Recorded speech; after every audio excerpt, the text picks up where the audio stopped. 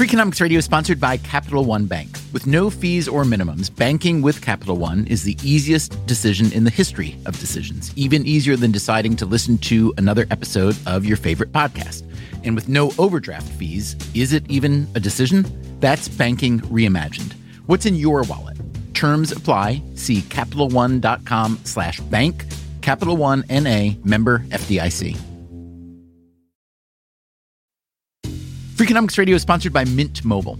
The best part of spring cleaning is the post-clean clarity you get. It's kind of like when you find out you've been paying a fortune for wireless when Mint Mobile has phone plans for $15 a month when you purchase a 3-month plan. All plans come with high-speed data and unlimited talk and text delivered on the nation's largest 5G network.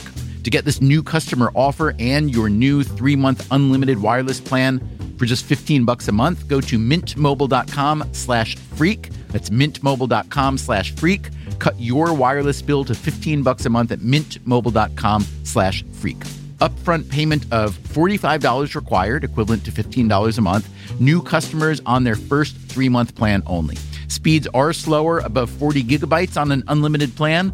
Additional taxes, fees, and restrictions apply. See Mint Mobile for details.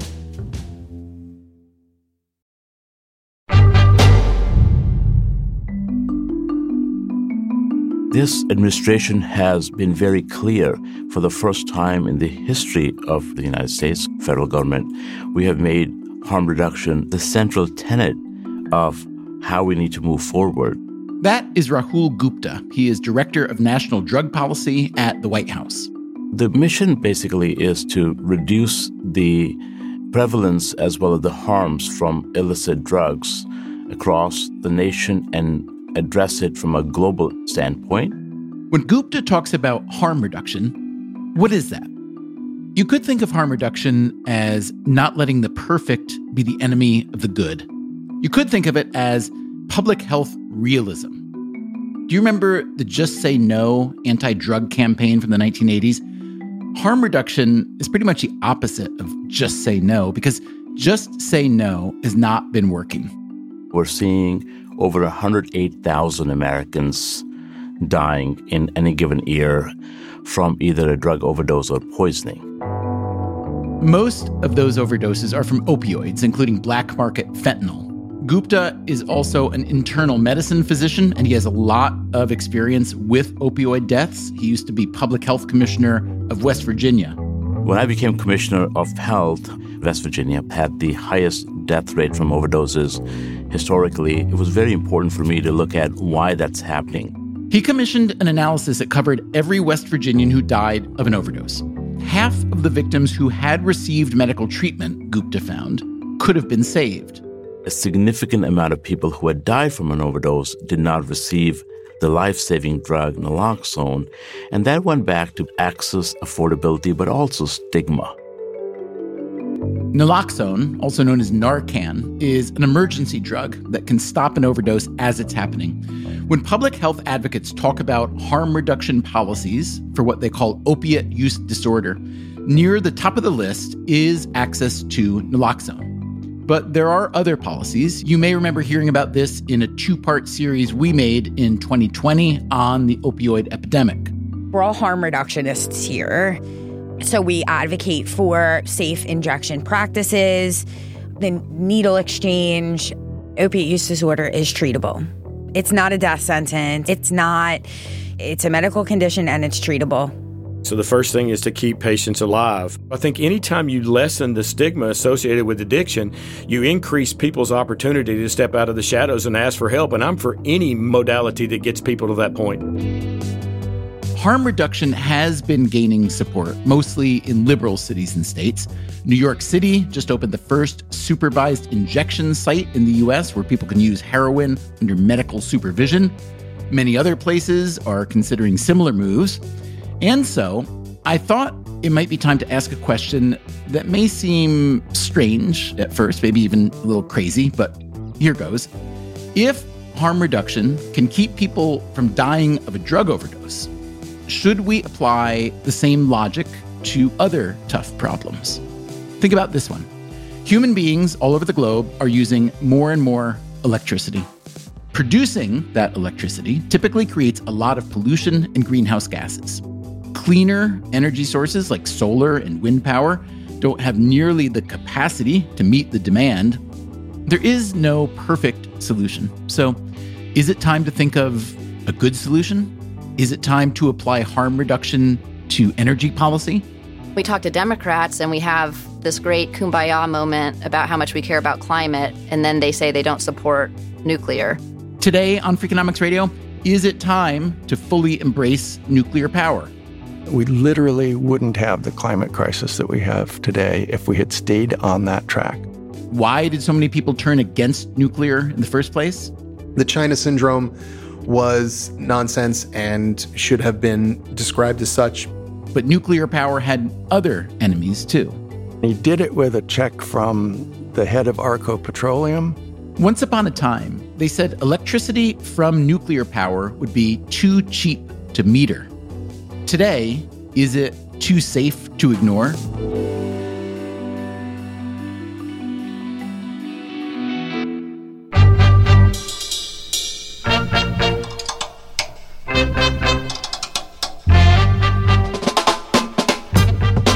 This is Freakonomics Radio, the podcast that explores the hidden side of everything, with your host, Stephen Dubner.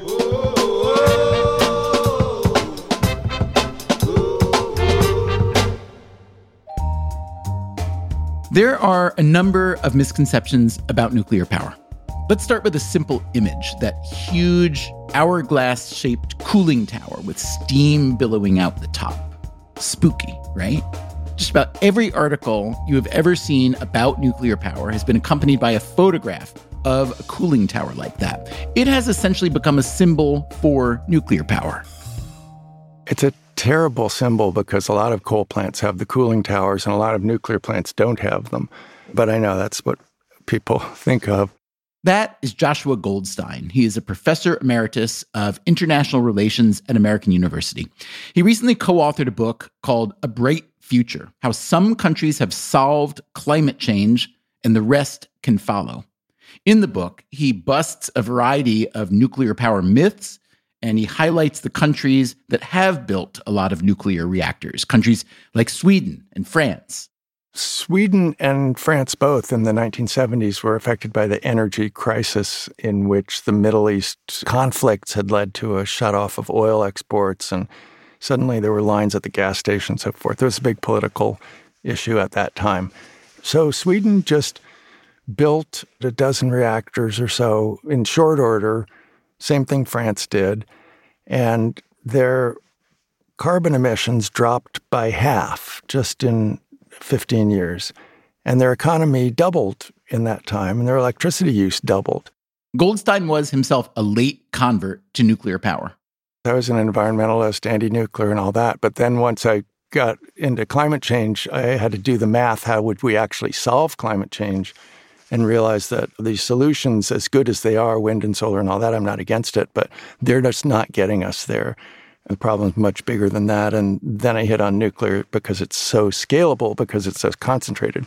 So then I started learning about it and realized that a lot of what I knew wasn't actually true. Radioactivity specifically, people have the idea that radioactivity is like a virus, that if it gets out, it can destroy the world or something. And it's not like that at all. It doesn't reproduce, and it stays in one place. If you leave it somewhere for 1 billion years, it'll still be there, but it'll be actually less dangerous over time. But most of the world's electricity today, about 80%, is still created by burning fossil fuels. Only 10% is nuclear. Building out a nuclear infrastructure is more complicated and expensive upfront, so richer countries tend to have more nuclear. Nearly 70% of France's electricity comes from nuclear power. In Sweden, it's 31%, with another 45% from hydroelectric power. In the US, where nuclear power was invented, we get just under 20% of our electricity from nuclear power. No one country can solve climate change, and nobody's gotten all the way there. But what some countries have done is to learn how to generate electricity with very low carbon emissions and therefore not contributing to climate change. Now, keep in mind that even carbon-free electricity will not solve climate change. Electricity production is not the biggest source of carbon emissions. If you take a circle and cut it in half, and then cut one of those halves in half, so quarters, one of those quarters is electricity production. One of them is all the agriculture, deforestation, land use stuff, and that kind of thing. And then the other half is industrial, transportation, and building heat. But electricity production is certainly a big enough sector to want to fix. There's a wonderful app called Electricity Map, and it shows you in real time who is generating electricity with what fuels and how much carbon to generate that per kilowatt hour. And nuclear power is very low carbon. Why? It harnesses the process of nuclear fission, the splitting of atoms within pellets of uranium. That fission produces heat, which turns water into steam, which spins an electric turbine. But the real action is what's happening among those uranium atoms. Everything that you love about nuclear power and fear about nuclear power all comes down to how concentrated it is. It's just so much energy. And that means that you can get so much electricity out of a very small plant and a very small mining operation, very little waste and all of that. But it also means that it's scary. It's so much energy, and you can make a bomb out of that energy and so forth. So people are scared of it. Obviously, the risk of meltdown is a big concern. That is Matthew Nidell. He's an economist at Columbia University who works on public health and policy. There's not just risks of radiation and potential cancer for those who are exposed. There's also huge swaths of land that get destroyed. And there's also concerns of other fallout from a meltdown. For example, there's been evidence that shows after the Chernobyl accident in 1986 that children that were exposed prenatally to some of the nuclear fallout had worse outcomes as they became adults. Chernobyl is the most famous nuclear disaster in history, and it was horrible. Just hearing that word is scary, isn't it? When you hear Chernobyl, it's hard to not think of nuclear power as dangerous. Still, if you think about it in the framework of harm reduction, you may start to dial down the fear and ask a different set of questions. The harm reduction idea is appropriate. I always think of it in terms of compared to what? Joshua Goldstein again. Either you're going to turn off the electricity, which kills people really quickly, or you're going to burn coal and natural gas to generate electricity, which also kills people a little more slowly. So you have to think of nuclear power, the pluses and the minuses, and weigh it up. Compared to what? Today, there are about 440 nuclear power reactors operating in 33 countries. And remember, only 10% of global electricity is produced that way. So how dangerous is it?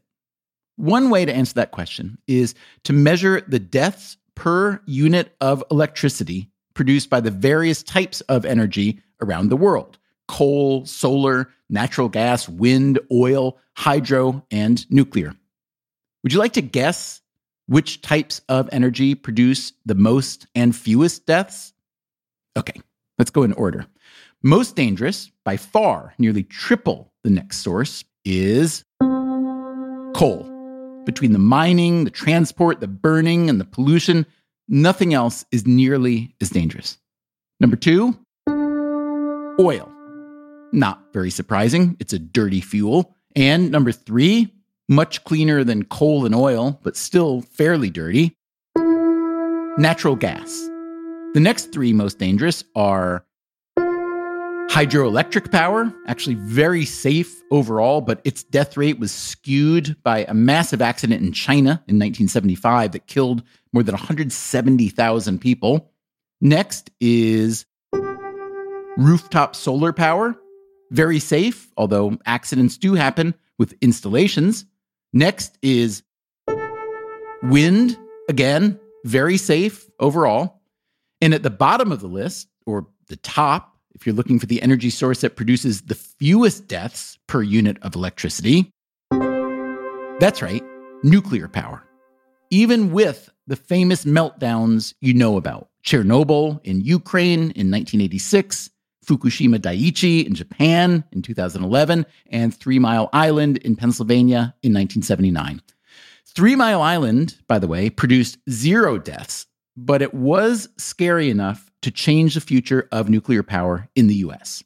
Still, on the measure of mortality per unit of electricity produced, nuclear power is overall the safest source we have.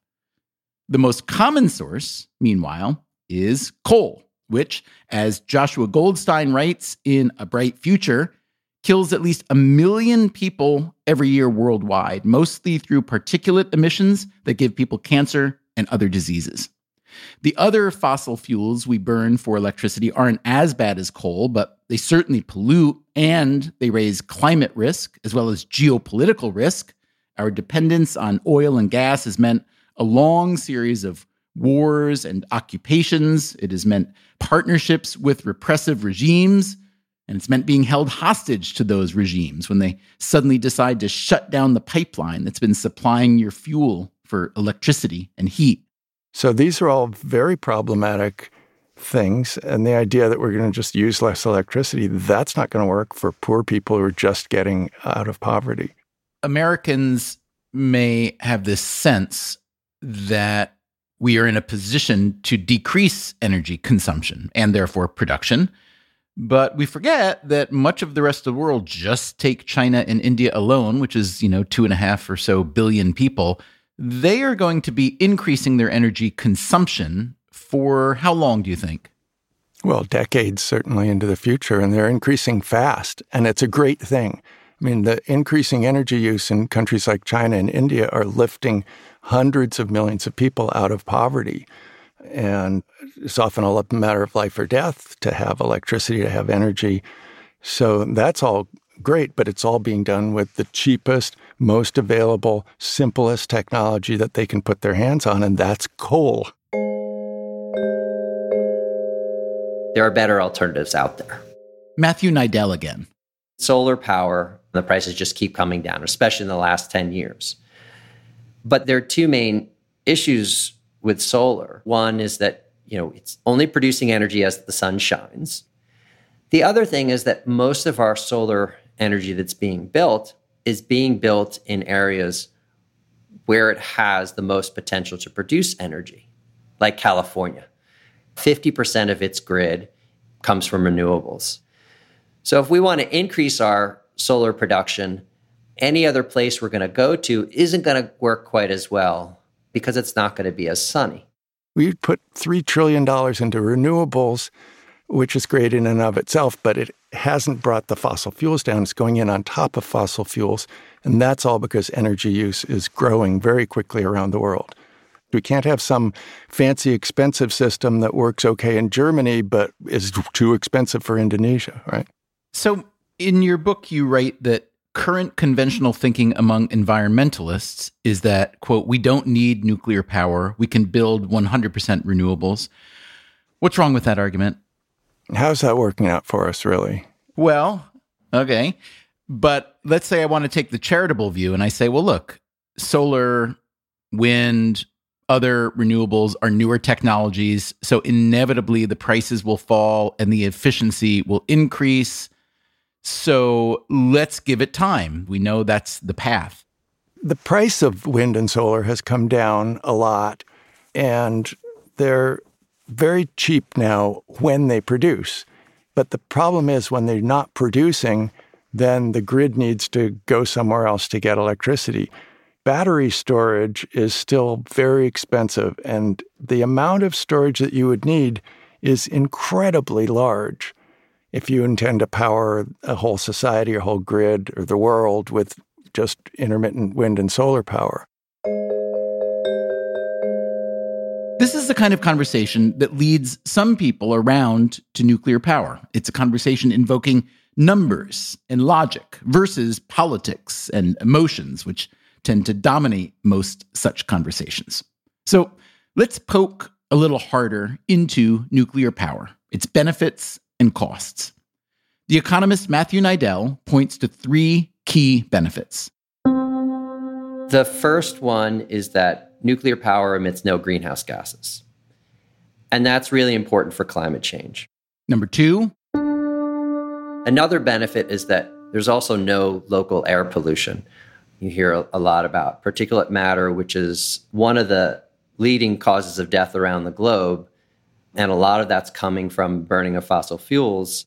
And last, the third benefit is that once a nuclear plant is up and running, and that's an important once it's up and running, the cost of producing energy is fairly low when compared to other sources of energy. Okay, those are the benefits. What about the key costs? The first is the actual cost in dollars of getting a nuclear reactor up and running. It's billions of dollars to build a plant. And one of the reasons it's so expensive to build a plant is the amount of safety measures that you have to take. The second cost, nuclear plants produce radioactive waste. Storing that waste properly is also expensive. And that brings us to the biggest potential cost, a nuclear meltdown. As we've heard, fossil fuels carry all sorts of risk, but with nuclear, isn't there a risk of destroying the planet? There's been one really bad, serious nuclear accident that killed people in all of history, and that was in Chernobyl. It killed about 50 people on site and sickened others. There was a cloud of radioactive material that went spreading around Europe, and everyone was freaked out about it. Theoretically, you might have had more cancers, but it's so small that you can't measure it. So that was Chernobyl.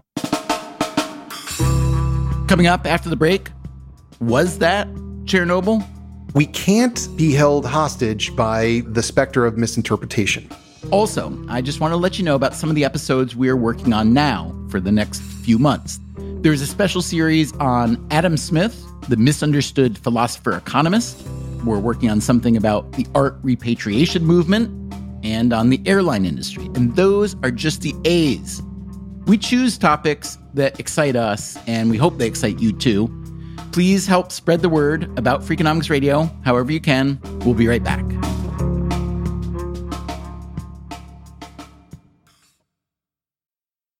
Freakonomics Radio is sponsored by TruGreen. TruGreen takes care of all the hard work it takes to get a great lawn, so you can take care of everything else in your busy schedule. TruGreen is the easiest and most affordable way to get a beautiful lawn.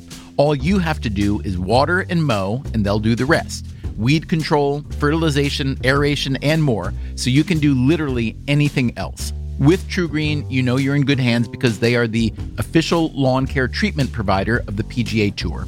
TruGreen offers a satisfaction guarantee, and they have a verified best price promise, which guarantees you the lowest price with no compromise on quality. You do you, let TruGreen do your lawn care. Visit TruGreen.com to get the best lawn at the best price with the best people. Guaranteed. That's TruGreen.com.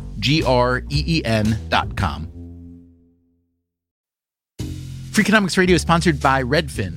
Whether you need to buy or sell a home, or you're just obsessed with looking at homes for sale, Redfin has got you covered. Redfin updates their listings every 2 minutes, and they give you personalized recommendations based on the homes you like, so you can find the home that's just right for you. With the top-rated Redfin app, you can favorite homes, share listings with others, and schedule tours even the same day with a local Redfin agent. And if you're looking to sell, Redfin agents get you the best price possible for your home. With a listing fee as low as 1%, Redfin's fees are half of what others often charge. In fact, last year, Redfin saved home sellers $127 million. No matter where you are in your real estate journey, Redfin can help. Download the Redfin app to get started today.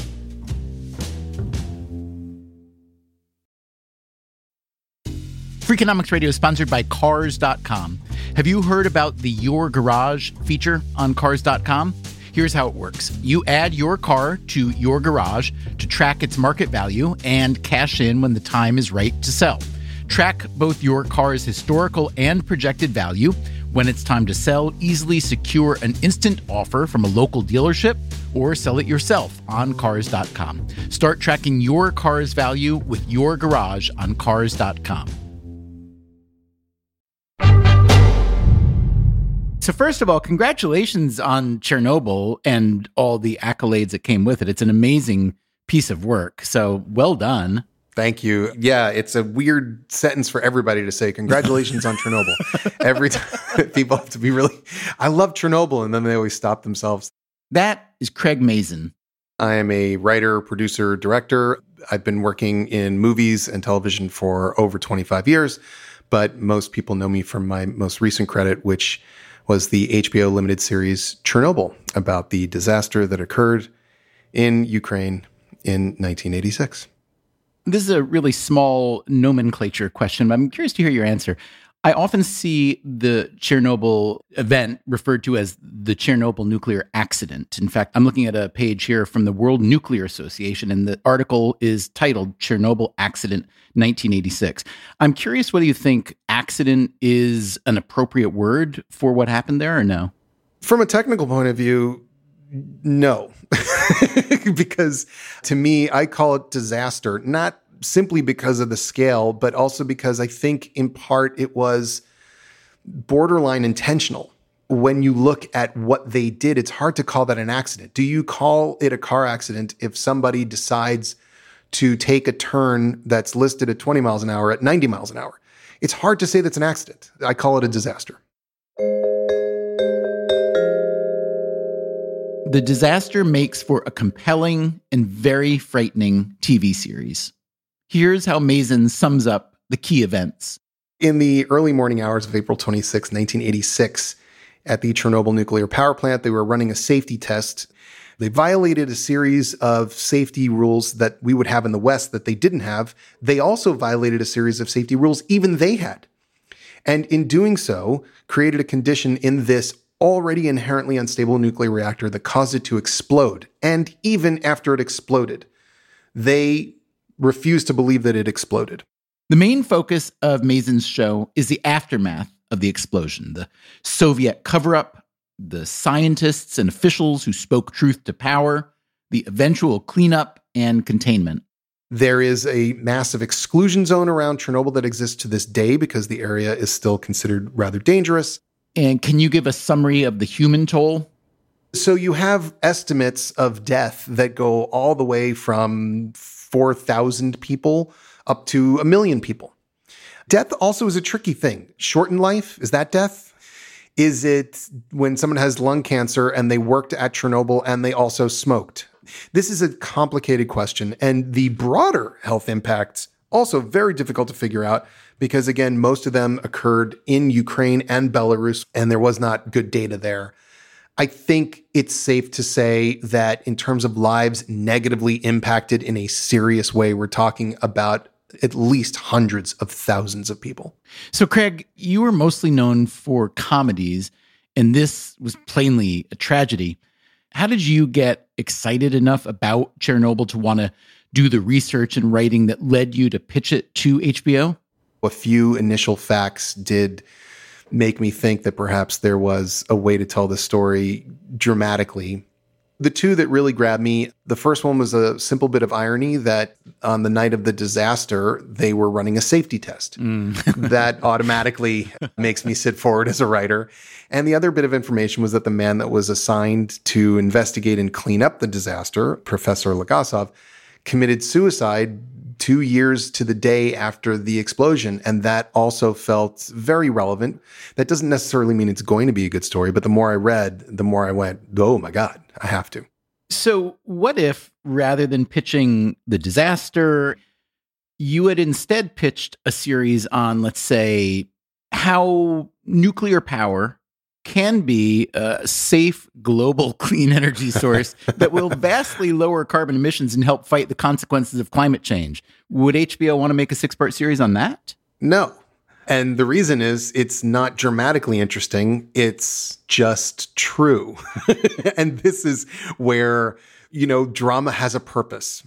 I made a point in Chernobyl during the final episode in the courtroom scene for Legasov to state clearly that nobody else in the world had the problem that that reactor had, and that the nuclear power industry everywhere else was so far removed from the circumstances that led to Chernobyl that Chernobyl could never happen anywhere else but in Chernobyl. The following orders from the KGB, from the Central Committee, and right now there are 16 reactors in the Soviet Union with the same fatal flaw.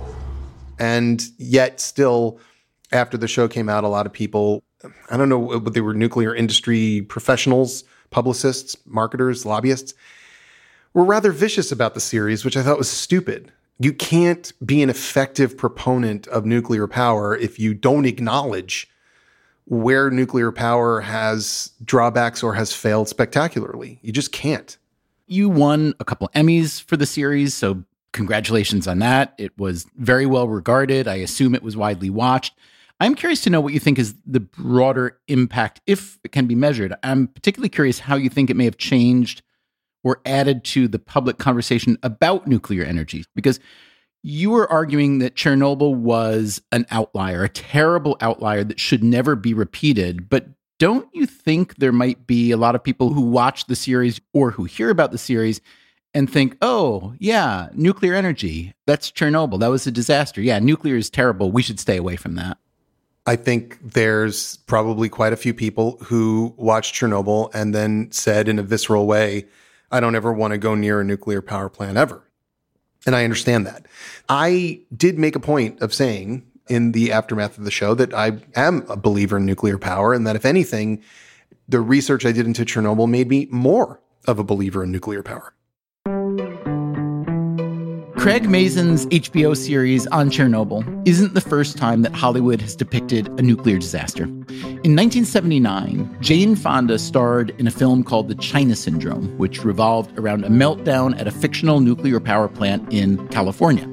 Fonda was a prominent figure in the growing no nukes movement in the U.S. Here she is in an interview just ahead of the film's release. There are alternatives to nuclear energy. I am not particularly impressed by the nuclear industry. And here she is discussing why a film about a nuclear plant disaster was of interest.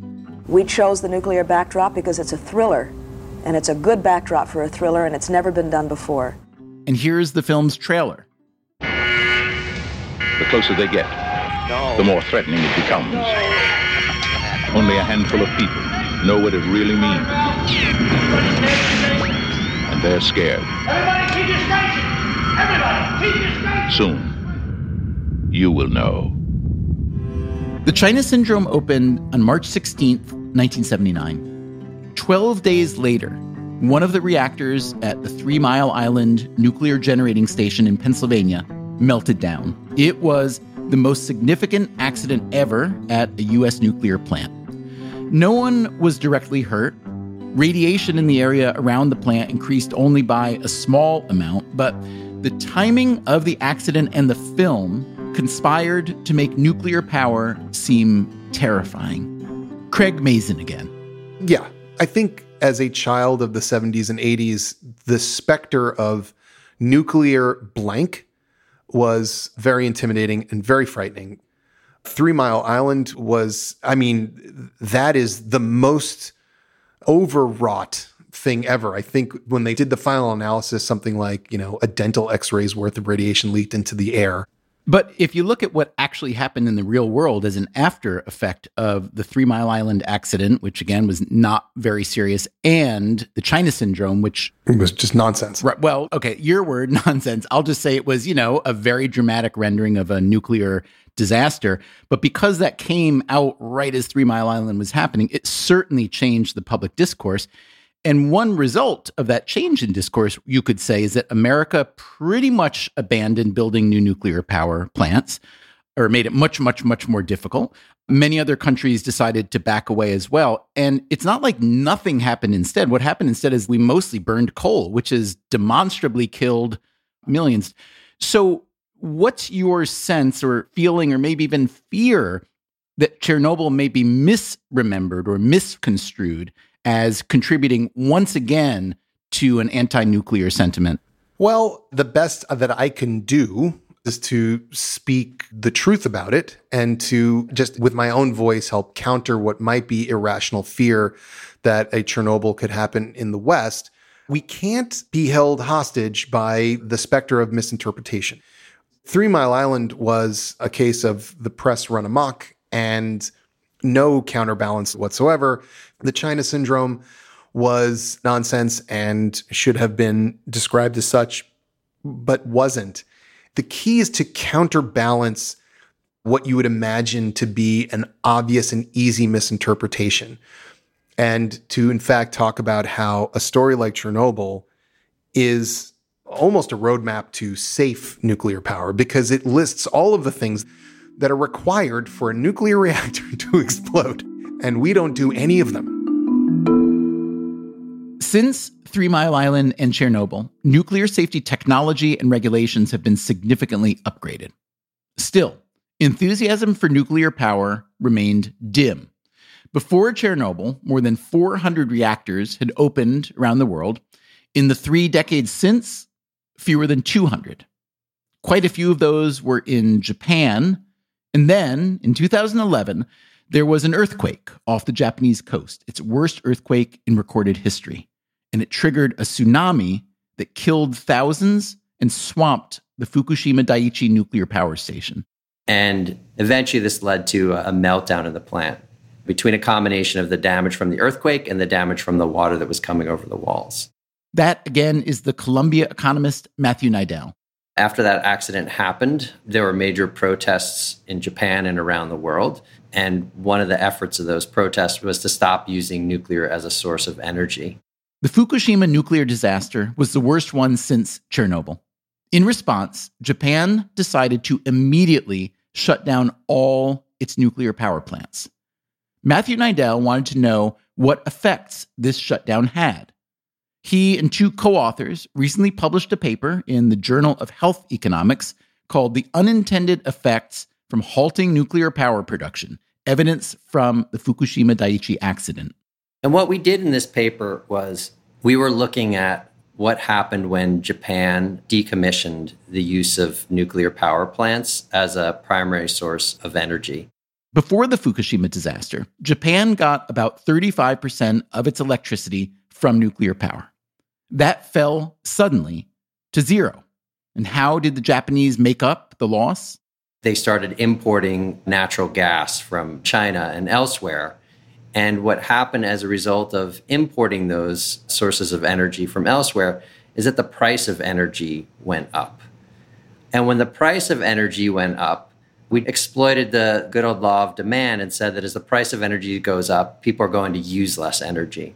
That was their theory, and the data, as it turned out, confirmed the theory.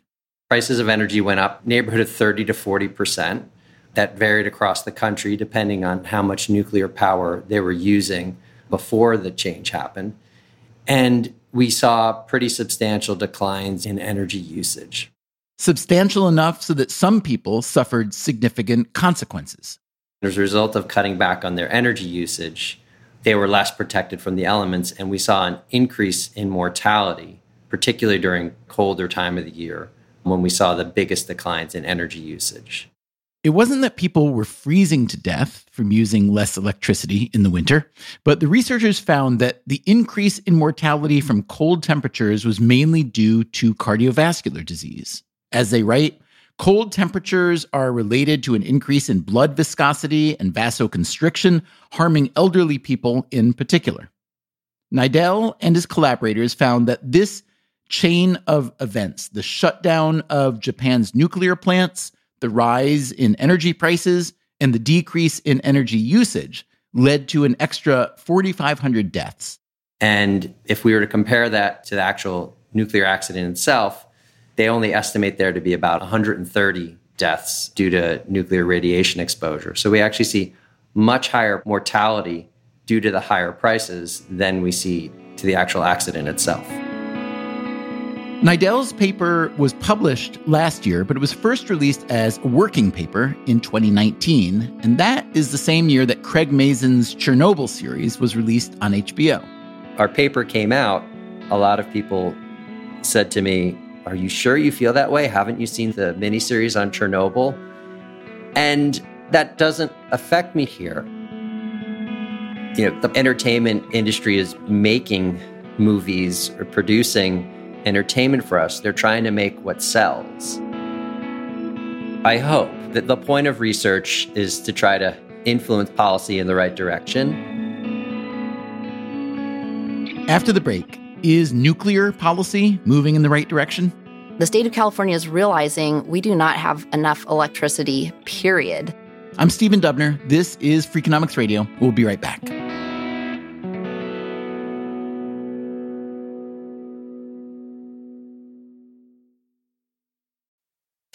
Freakonomics Radio is sponsored by Amica Insurance. Amica Insurance is all about empathy. They know your auto, home, and life insurance are more than just policies. Home insurance is about protecting the life you've built. Auto insurance is there to protect you on the road ahead. That's why Amica takes a consultative approach to help protect what matters most to you. They are a customer-owned insurance company that puts your needs first, and their representatives are available 24/7 for claim-related matters. As Amica says, empathy is our best policy. What does it mean to be rich? Is it having more stories to share or time to give? Is it being able to keep your loved ones close or travel somewhere far away? At Edward Jones, we believe the key to being rich is knowing what counts. Your dedicated financial advisor will take a comprehensive approach to your financial strategy to help support what truly matters to you. EdwardJones.com/findyourrich. Edward Jones, member SIPC. Freakonomics Radio is sponsored by FedEx. Dear small and medium businesses, no one wants happy customers more than you do. So you need a business partner just like you, like FedEx, who understands your passion for serving your customers because they have the same commitment towards you. That's why FedEx offers you picture proof of delivery, packageless and paperless returns, as well as weekend home delivery to 98% of the U.S. population on Saturday and over 50% on Sunday. See the FedEx service guide for delivery information. Trust FedEx for timely deliveries. See what FedEx can do for your business. Absolutely, positively FedEx. What is the state of nuclear power in the U.S. right now? There are 93 reactors in 28 states, down from 104 reactors in 2012. Most of these plants were built pre-Chernobyl. In California, there's just one remaining nuclear plant, Diablo Canyon. There's 2 units, so 2 reactors on one site. It's located on the central coast of California, and it's about 20% of California's carbon-free electricity. That is Kristen Zaitz. She works at Diablo Canyon. She's also co-founder of Mothers for Nuclear, an advocacy group which tries to show that nuclear power should be a key component of modern environmentalism. I got an internship at Diablo Canyon kind of on a chance. I had a good friend who made me a cake to celebrate, one of us getting a real job, and he put these little fireworks on top of it. The insinuation was, congratulations, you're going to go work for a place that's going to explode. So I was super nervous going out there, and I just ended up thinking, okay, I'm going to go for a few months. I'm going to learn their secrets, and then I'm going to come tell everybody what's really going on, and then I'll go get a real job. When she was in college, Zaitz recalls, she learned that being anti-nuclear was a prerequisite to calling yourself an environmentalist. But she saw things differently once she started working at Diablo Canyon. She's been there 20 years now as a civil engineer and project manager. The nuclear power plant is like a little city, and there's jobs for all sorts of backgrounds out there. I am friends with chemists and other types of engineers and financial people, environmental professionals. We even have our own fire department and a medical staff, too. Construction on Diablo Canyon began in 1968 after 6 years of hearings to ensure it would be safe and sufficiently earthquake-proof. If you look at the Fukushima Daiichi disaster in Japan, the consensus was that it was poorly designed and especially poorly sited, making it vulnerable to flooding. When Diablo Canyon was being designed and built, a lot of people were sure that nuclear power was the future of electricity production, a clean and safe alternative to fossil fuels. The technology came about as a byproduct of the Manhattan Project, the huge American World War II enterprise that produced the first nuclear weapons. By the 1960s, nuclear power seemed like the sweetest peace dividend ever. But building out nuclear infrastructure was challenging. We started out with these big gigawatt reactors back in the 70s, 80s, and 90s. That, again, is Joshua Goldstein, co-author of A Bright Future. They are large concrete-laying projects which the West, Europe, and North America have gotten very bad at doing. They all go over budget, very slow. It's like literally $1 billion and 10 years before a shovel can ever touch the ground. And so that makes the economics really hard. Around the world, there are more than 50 nuclear reactors currently being built, most notably in China, India, and Russia. Other countries have reversed course entirely. Germany, for instance, used to produce a lot of nuclear power, but because of environmental protests and the political leverage of their Green Party, they decided to shut down all their reactors by 2022. In the US, meanwhile, there are just 2 nuclear reactors being built in Georgia. So what happened? How did we go from inventing nuclear power to essentially shunning it? Yes, there was the fear created by Chernobyl and even 3 Mile Island, but Goldstein says we shouldn't underestimate the power of the environmentalist movement. So it really predates all those accidents. I would go back to 1973 when the Sierra Club, which had always been pro-nuclear power because it's so environmentally, is why I love it. I'm an environmentalist. Then they flipped and became anti-nuclear power. And then they went to Ohio, where Ohio was burning coal and was planning to build nuclear plants. And the Sierra Club successfully sued and agitated and raised money and got them to shut down most of what was being built there. And today, Ohio is still running on coal. So that's decades of coal, decades of cancer and emphysema, decades of carbon emissions, and so forth. And I think if you went back before that to the path we were on, we were taking a new technology and we were going to power our cities with it, spread it around the world, and we literally wouldn't have the climate crisis that we have today if we had stayed on that track. And we would have saved all these lives that died from, coal pollution. What made an organization like that change its position so concretely?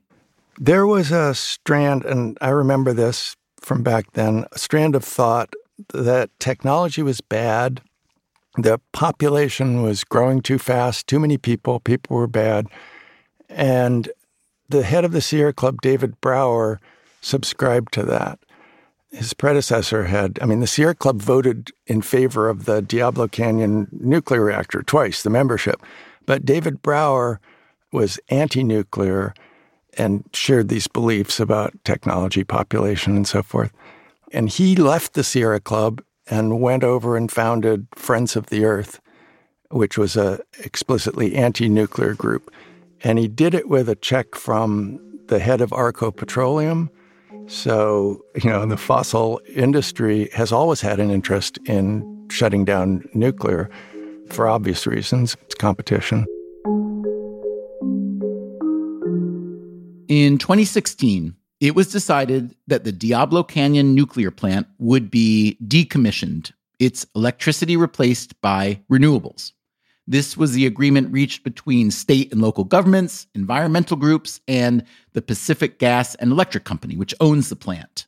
The agreement in 2016 to retire and replace it, in which I participated, was an agreement that recognized that increasingly Diablo Canyon didn't fit in a rapidly changing California grid that was moving toward new resources. That is Ralph Cavanagh, co-director of the energy program at the Natural Resources Defense Council. They like to say that the costs of nuclear power outweigh its benefits. Their argument is that safety isn't the main concern with Diablo Canyon. The weaknesses of Diablo Canyon lie in its giant size, inflexibility, in competitive contexts where winners and losers emerge on the merits of affordability and reliability. Nuclear power hasn't been able to succeed, hasn't been able to overcome a host of lower cost, more reliable alternatives. But there's a problem. Energy prices in California are already the highest in the country.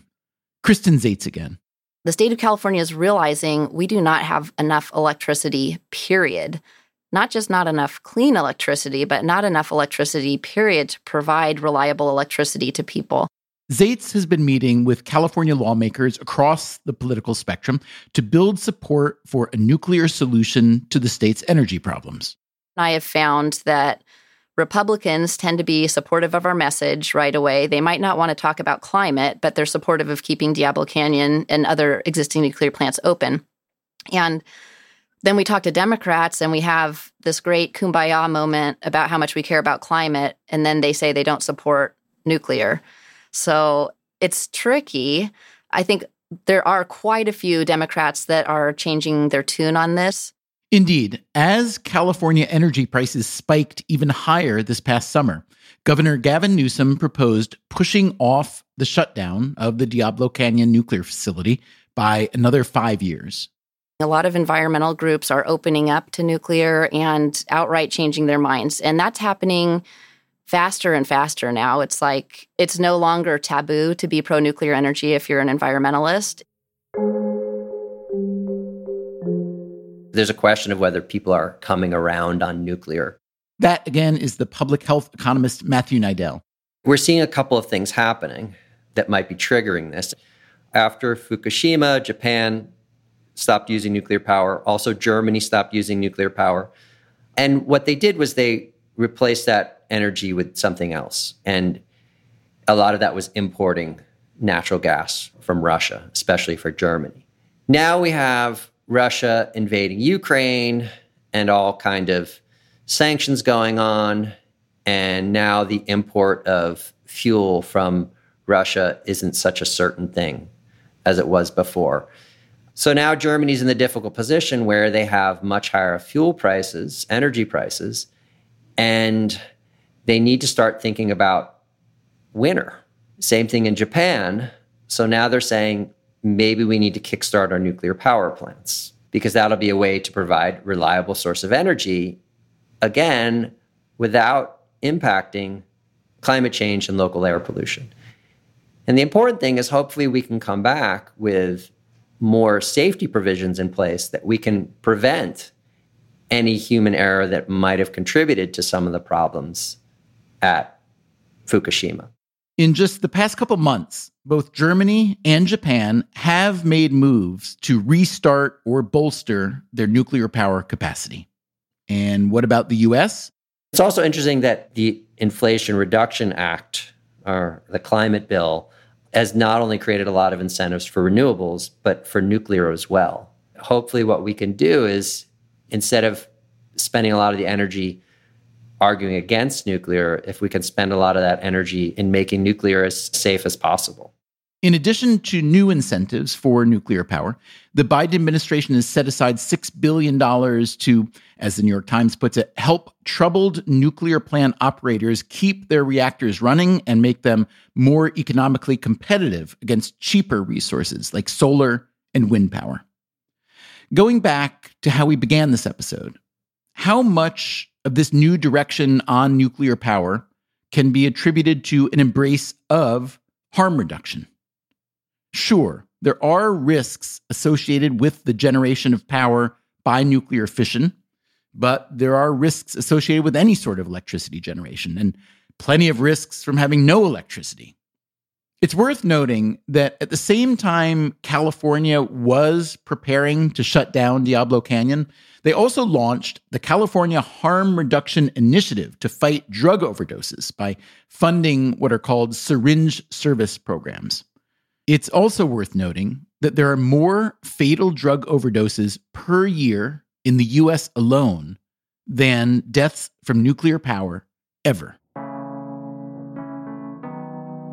The president's been very clear that we need to make harm reduction strategies that have been proven and are high impact, like naloxone. That, again, is Dr. Rahul Gupta, director of the Office of National Drug Control Policy.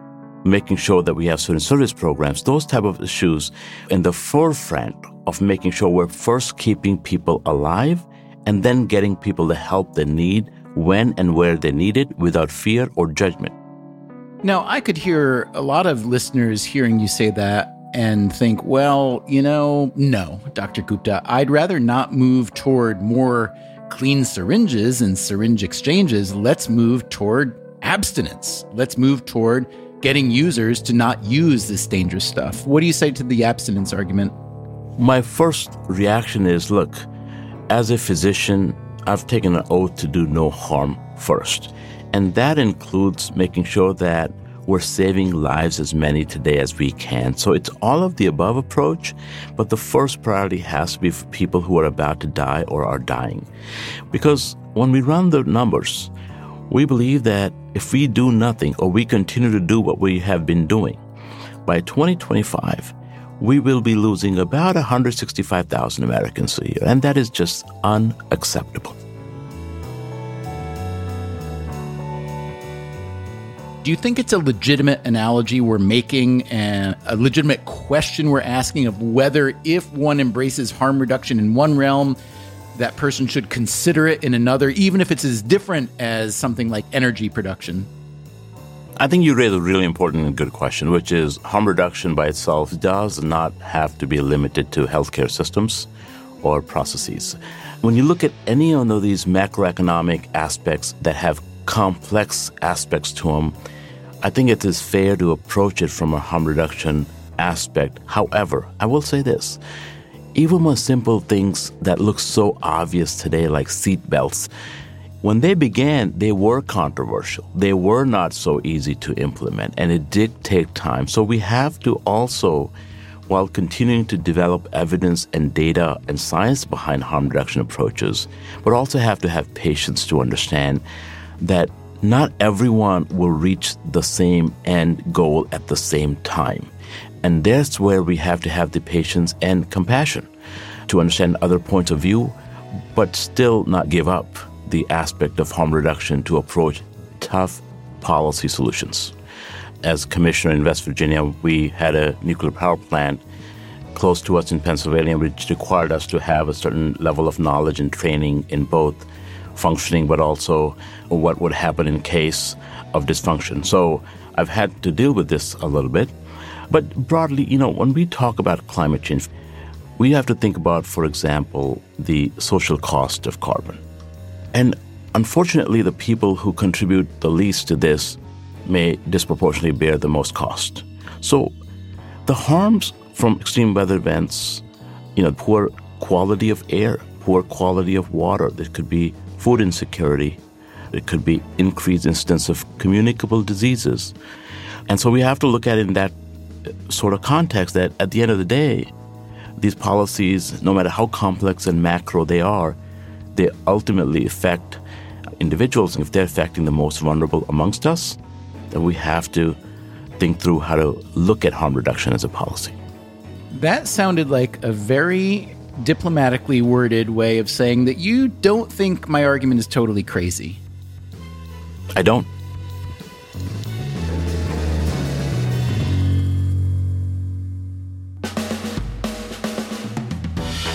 What do you think? We always like to hear your feedback. Our address is radio@freakonomics.com. You can also leave comments at freakonomics.com. And while you're there, you can find transcripts, show notes, and information about the other shows in the Freakonomics Radio Network. Coming up next time on the show, the modern world overwhelms us with sounds we didn't ask for, like sirens and cell phone half-a-logs. What does all this noise cost us in terms of productivity, health, and basic sanity? He screamed at me and he said, I'm not afraid of sound. I'm not fearful. Sound is making me upset. I cannot control my reaction. Please get your noise out of my ears. That's next time on Freakonomics Radio. Until then, take care of yourself and, if you can, someone else too. Freakonomics Radio is produced by Stitcher and Renbud Radio. This episode was produced by Zach Lipinski. Our staff also includes Neil Carruth, Gabriel Roth, Greg Rippin, Ryan Kelly, Rebecca Lee Douglas, Julie Canfer, Morgan Levy, Eleanor Osborne, Jeremy Johnston, Jasmine Klinger, Emma Terrell, Lyric Bowditch, Jacob Clementi, and Alina Kuhlman. Our theme song is Mr. Fortune by The Hitchhikers. The rest of our music was composed by Luis Guerra. As always, thanks for listening. So in the early morning hours of April 26th, you'd think that I would remember this. The Freakonomics Radio Network, the hidden side of everything. Stitcher.